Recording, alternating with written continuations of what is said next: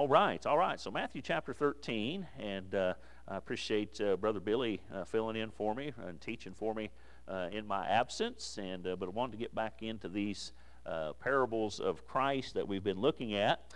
And today we're going to be looking at Christ's parable of the hidden treasure. And we'll get to the text here in just a moment, just one verse of Scripture. But it's important to kind of understand the context and kind of get a word picture in our mind of some things. And we've been focused on specifically what we're calling these 7 mystery parables that have to do with the church age in which you and I live in today. And we see that we're going to see today that the listeners of these parables changes somewhat. And you'll notice there in Matthew chapter 13, verse 1, and you can kind of follow along there on your notes. I may not say everything that's on the notes, but Matthew chapter 13, verse 1, it says the same day. We go back to when these 7 parables that we've been looking at began. And it says the same day went Jesus out of the house set by the seaside. We know that to be the Sea of Galilee. And it says, and great multitudes were gathered together. And so he had a audience, if you will, of a great multitude, several people that were there. And we've already looked at these parables, and then he proceeds to give the parables of the sower, the wheat, and the tares. We looked at the grain of mustard seed, and our last one we looked at the leaven. And then he gives those parables, and then you see in verse 36 of Matthew chapter 13, then, in other words, after the mystery parable of the leaven, he says, then Jesus sent the multitude away. And went into the house, and his disciples came unto him. And then they ask about the parable of the wheat and the tares, and he explains that. And so he's already given to the multitudes the mystery parables, again, that I just mentioned a while ago, that we've already looked at. And we've learned that those four mystery parables, if you will, out of the 7, shows us a great deal. In other words, understand that the first 4 parables, we find out some things that are happening between Christ coming to the earth as a babe in Christ and his second coming, which hasn't happened yet. So we're still in that stage, okay, between his first coming and his second coming. Sometimes we use the phrases, the first advent and his second advent. And again, that's the time that we are in today, known as the church age. Sometimes we use the word Christendom as well. And we saw in these 4 mystery parables what Satan is doing in the church age. And we talked about leaven and some unnatural things, false teachings, those types of things, corruption that's within even the true church, if you will. And so we looked mainly at what Satan was doing through those first 4 parables. And then we come to Matthew chapter 13, verse 44, and we have here our 5th parable, mystery parable, the hidden treasure. And I want to go ahead and read it, and we'll explain some things. And we want to understand here that we have a parable, and I'll explain how this fits, but I just want to give you what it's talking about here. This is a parable about Israel, okay? And we could even say the first 4, we see what Satan is doing in the church age. Now we're going to be looking at what God is doing concerning Israel during the church age. And so it's real important to see that, and we'll try to break this down. But notice what verse 44 says. It says, again, the kingdom of heaven is like unto treasure hid in a field, the which when a man hath found, he hideth, and for joy thereof goeth and selleth all that he hath, and buyeth that field. So that's a short parable there, but it says a great deal. And we want to break this down a little bit. And again, we're still seeing what now God is doing in between these, the first and second coming of Christ. And again, it has to do with Israel. It has to do with the Jew in Christendom.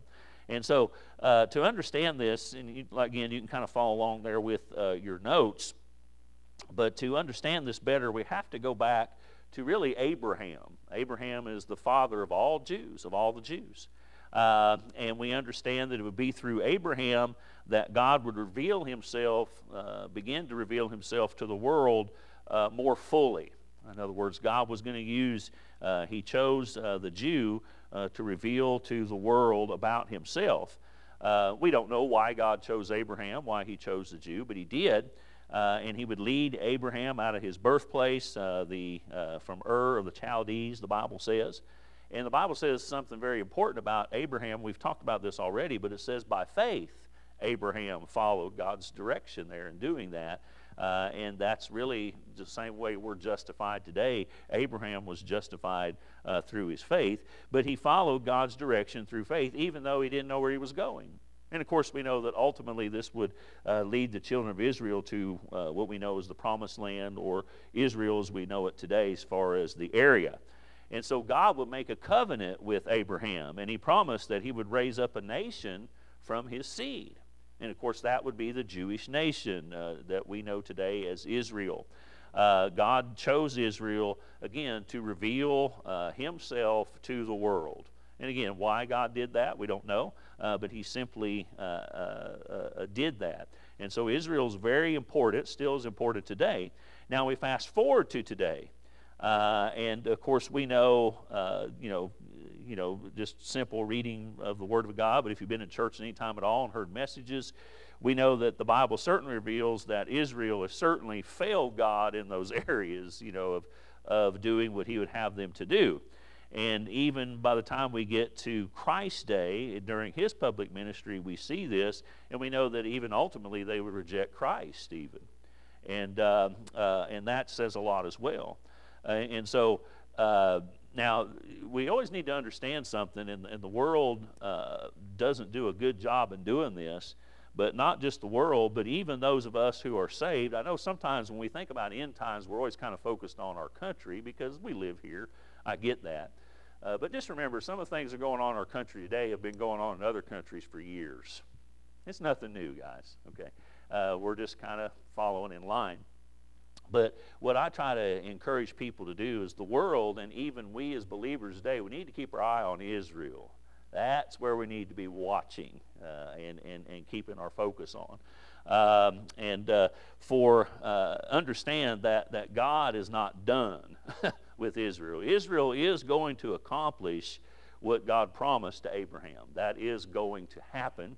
And of course, that takes us into the end times and primarily into that tribulation period. We've talked a little bit about that. Won't get too much into that today. But for right now, though, what is Israel doing? Well, God has put Israel aside for a while. He's put them on the shelf, if you will. And that's what this verse is all about here. Verse 44, again, the kingdom of heaven is like unto a treasure hid in a field. So that treasure would be Israel hid in a field. We'll break this down in just a moment. And so the which when a man hath found, that man would be Christ. He hideth, and for joy thereof goeth and selleth all that he hath, and buyeth that field. And so this parable is concerning Israel in the church age. And that kind of gets us through the introduction there. And so we see there, again, you can follow along on your notes, the treasure.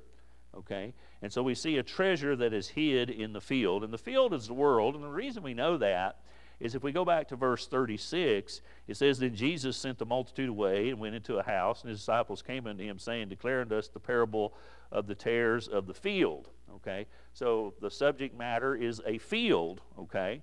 And he later on says in verse 38, the field is the world. Okay? And so this is all one conversation. And so, again, in explaining the parable of the wheat and the tares, he identifies the field as the world. And then he gives us the parable of the hidden treasure.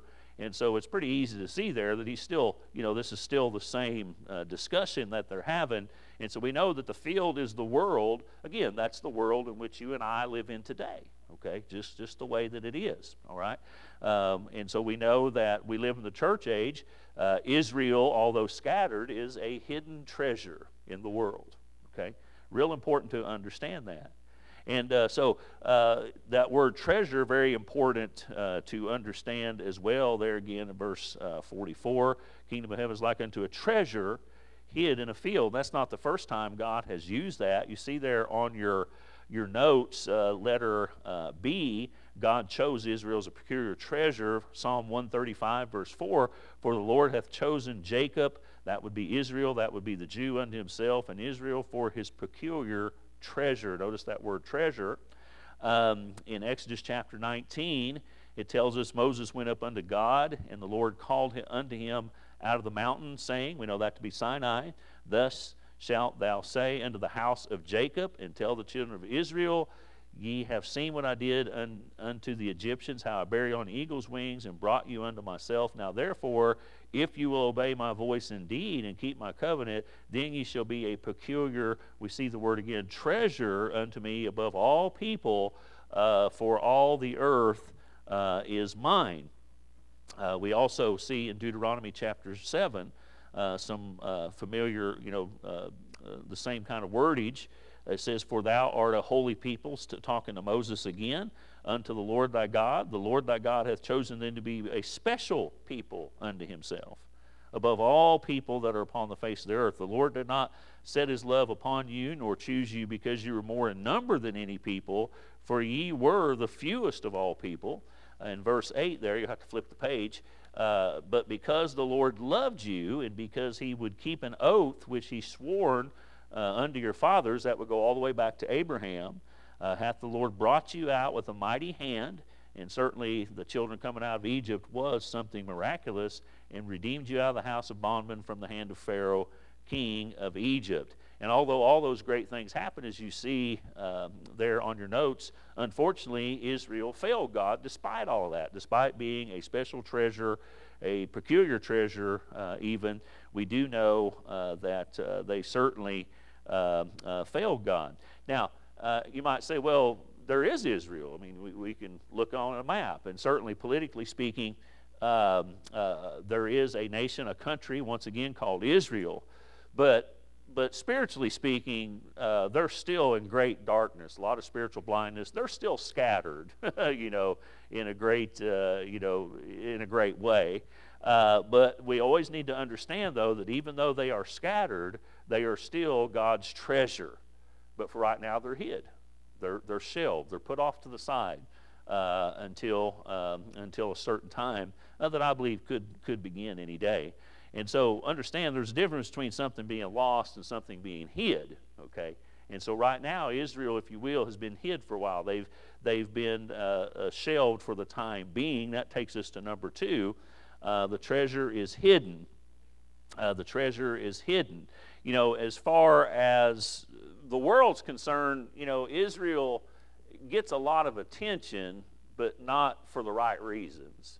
Israel is still pretty insignificant to most people. They see Israel really as a bother.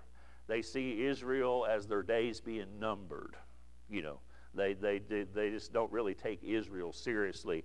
That is the Jew, the way that it is. It really goes unnoticed as far as tying some things into the world and those types of things. Israel really isn't even on the radar as far as the world's concerned, and certainly that's very important.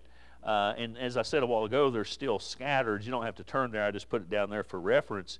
But in 1 Peter chapter 1, verse 1 through 2, Peter is talking much later in years. Peter, a very old man by this time, he talks to them as being scattered, yet also God's elect. And so just because they're scattered, and certainly spiritually speaking and literally speaking, they are scattered across the globe. They're everywhere. Okay, now when I say God's elect, that doesn't mean that they're saved. Okay, but what we're saying there is that God still has a purpose. They are chosen for a specific purpose, and believe you me, that purpose will be accomplished through Israel, just like God had promised Abraham. But right now, they're dispersed throughout the world. That is, they are hidden, and that's what we see in this parable. All right, and so we'll finish up with number 3 here in just a moment. But any questions or comments on what we've looked at so far? I know I've kind of been throwing a lot of information out there. Okay, all right. Everybody awake? Most of you awake? All right, number 3. The treasure is found by a man and hidden again. Let's read it again. Again, the kingdom of heaven is like unto a treasure hid in a field, the which when a man hath found, he hideth, and for joy thereof goeth and selleth all that he hath, and buyeth that field. So the picture is here, he finds a treasure in a field, okay, And he says, well, I'm going to buy this field. So he buys the field and hides the treasure again. And again, I think we can kind of see what all this has to do with Israel. But I do want to kind of break this down a little bit. And of course, we see here this man being Jesus Christ. And we think about Jesus when he first came in the flesh. Israel was already scattered, weren't they? I mean, they were already scattered. There was no doubt about that. And Jesus came certainly to the Jew first.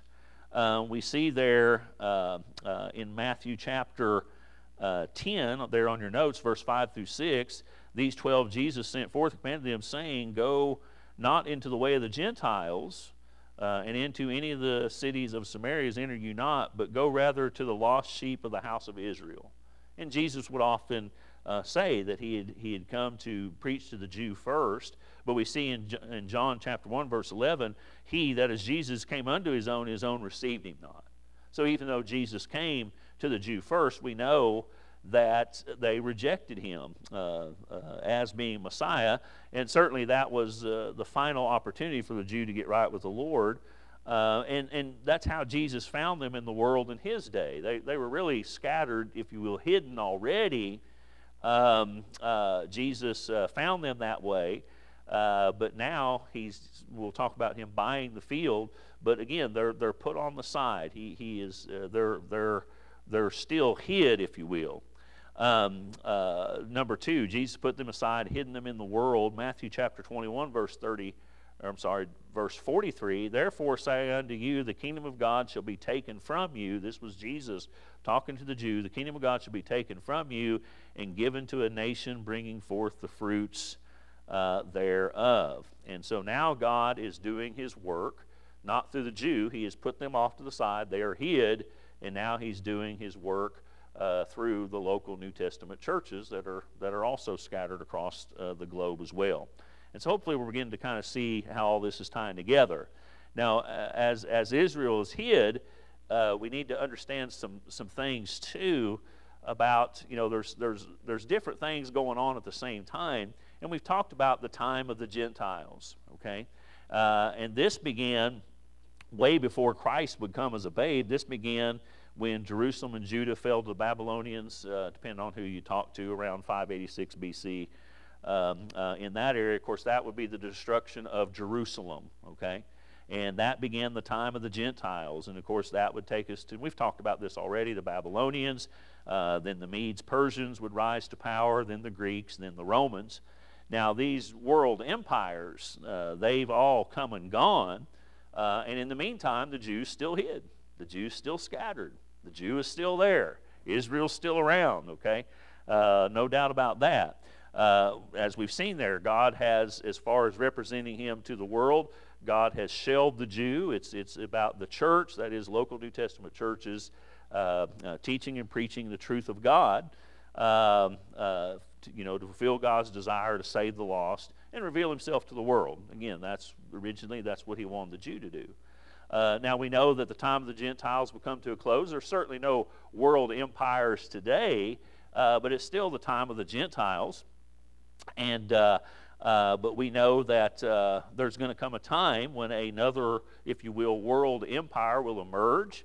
That takes us into the tribulation period, to the Antichrist.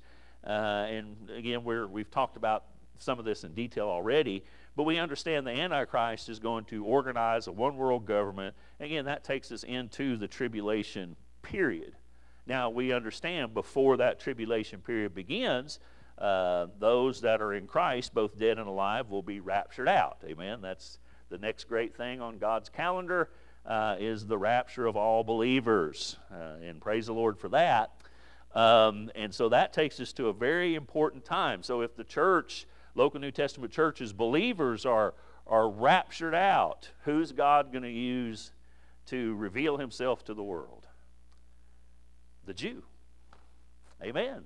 This is where the Jew is going to take their place, if you will, in representing God to the world. And they will be used of God, particularly those 144,000 Jewish preachers, to see millions saved. And what's amazing about this is it will be happening during the worst time in the history of mankind. There's been a lot of bad things happen, And sometimes we say, I don't think it can get any worse than it is now. Oh, yes, it will. It's going to get a lot worse than it is even now, okay? But if you're saved, you won't have to go through that. But that's where Israel, that is the Jew, will take their place and represent God to the world. They will have accepted Jesus Christ of Nazareth as their Savior. And that's an exciting thing to think about. Romans 11, verse 25, there on your notes at the bottom of the page there, says, For I would not, brethren, Paul talking here, he says, For I would not, brethren, that you should be ignorant of this mystery, lest ye should be wise in your own conceits, that blindness is part happened to Israel until, circle that word, until the fullness of the Gentiles be come in. And that fullness of the Gentiles will not be come in until the Antichrist takes his place on the world stage. And then Israel will fulfill what God had purposed them to do in the first place. And that takes us back to our parable, Matthew 13, verse 44.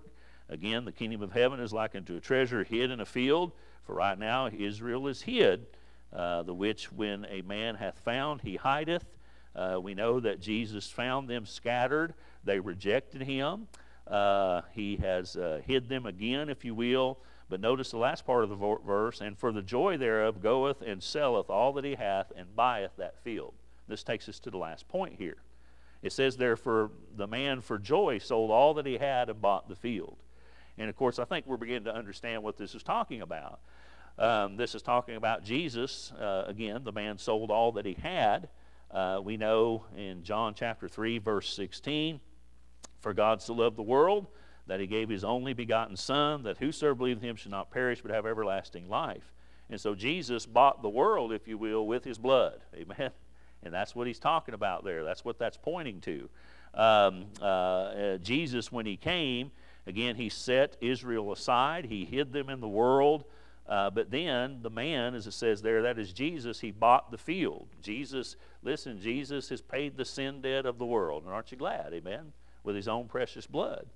He let her be there. He died on the cross for the world. And the Bible says that he even did it with joy. Look at Hebrews 12, verse 2. Looking unto Jesus, the author and finisher of our faith, for who the joy that was set before him endured the cross, despising the shame, and sat down at the right hand of the throne of God. Notice it says, who for the joy that was set before him endured the cross. You know, to me, that's amazing. That's amazing. And I believe we need to look at that verse, particularly because it's the book of Hebrews, but we still need to look at that verse, and oftentimes we do. We look at, our salvation, but God certainly has everyone, including the Jew, in mind there. Okay? So very, very important. And Jesus counted it joy, and we understand how he took on himself the sin of the world. That would be buying the field. That's what he did. He bought the field. And he sold all that he had. God gave his only begotten Son. The most precious substance that will ever exist is the blood of Christ.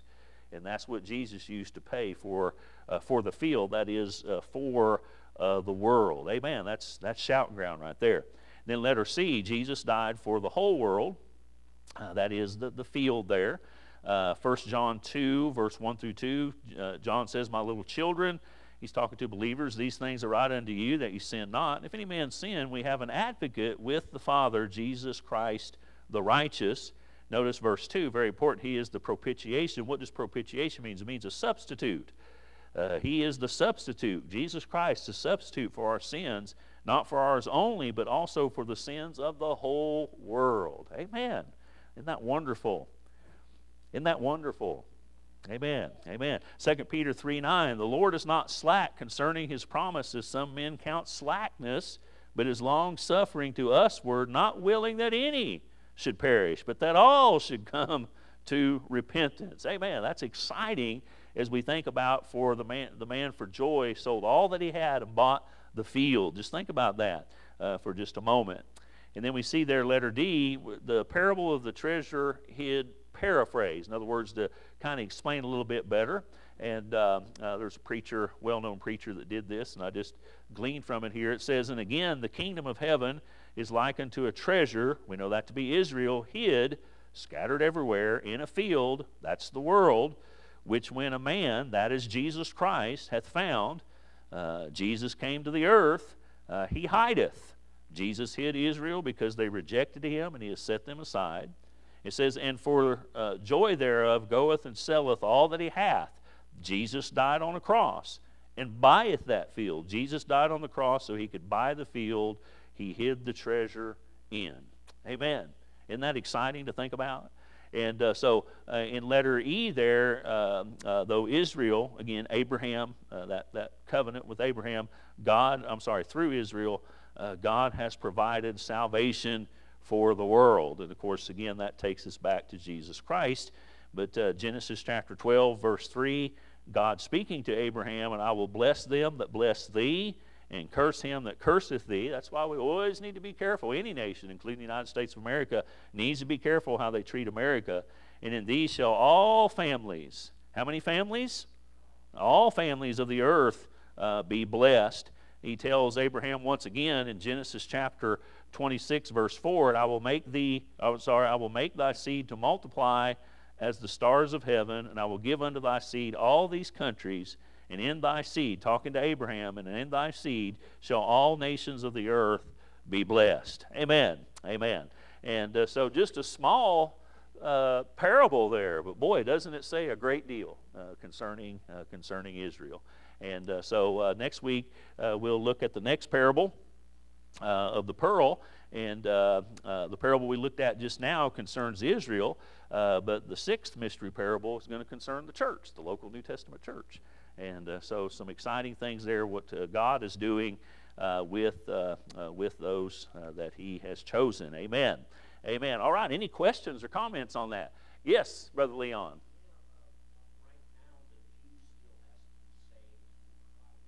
Oh, yeah, everybody, through faith. Yes, sir.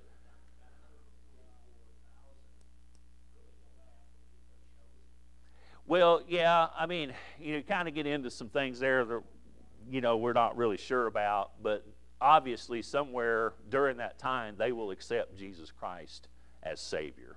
They're not just, boinked and made saved. I believe that God just knows there's going to be 144,000 that will accept him as Savior and recognize him for who he is. Yeah, that's what I believe. That's what I believe. We have to be careful with the wordage there, because there's a lot that believe that God has chosen some to be saved, some not to be saved, and so I always try to stay away from that. Just to be. I know you don't believe that, but you know what I'm saying. That's why I'm a little careful with the wordage. Yes, sir. Yes, sir. All right. Amen. Good point. Anybody else have anything? Anybody else? Anybody else? Amen. Here's the thing, guys. When I read these parables, I look at. I'll get to you just a second there, Brad. I think about these things. I don't like what I see. I don't like what's going on. Just out. We did some visiting with the snow cone cart yesterday, and people were troubled. I talked to several people that are just so worried. Now, in my estimation, I don't think they really understand what salvation is and those types of things. And that's really their biggest problem they have. But for me, though, when I look at these parables, and even though a lot of what we've studied isn't pretty, I mean, we don't like to read about the corruption. We don't like to read about false doctrine and false teaching. We don't like to read about how there are some that profess to be saved that are not really saved. But when I read all this, especially when we start tying these things into Israel, it just reminds me that God's in control. Everything is the world is not, spiraling out of control. I know I even say that sometimes, but God is still on his throne. And everything that has happened because God has allowed it. But we can go to the Word of God and know that he has a plan. And so the key to all this, folks, is first of all, be saved. Amen? That's the first thing you need to do, is you need to be saved. And then you need to be living for him correctly.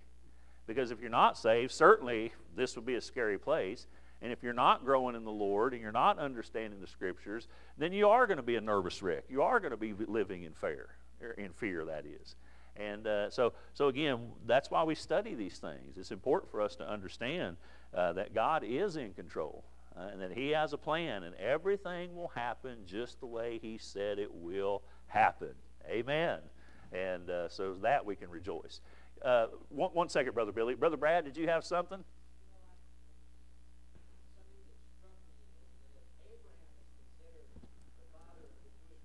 Yes.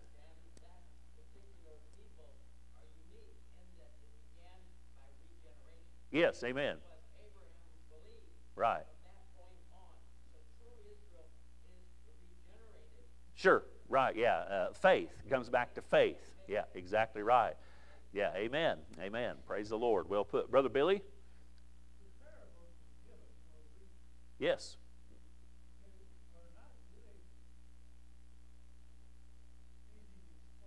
Mm-hmm.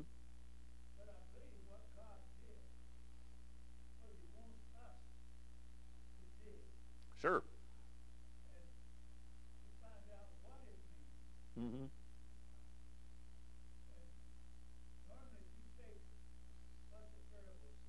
Mm-hmm. Sure. Mm-hmm. Yes, he did. Amen. Yep. Yeah, amen.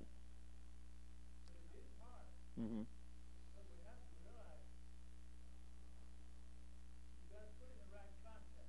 Mm-hmm. Mm-hmm.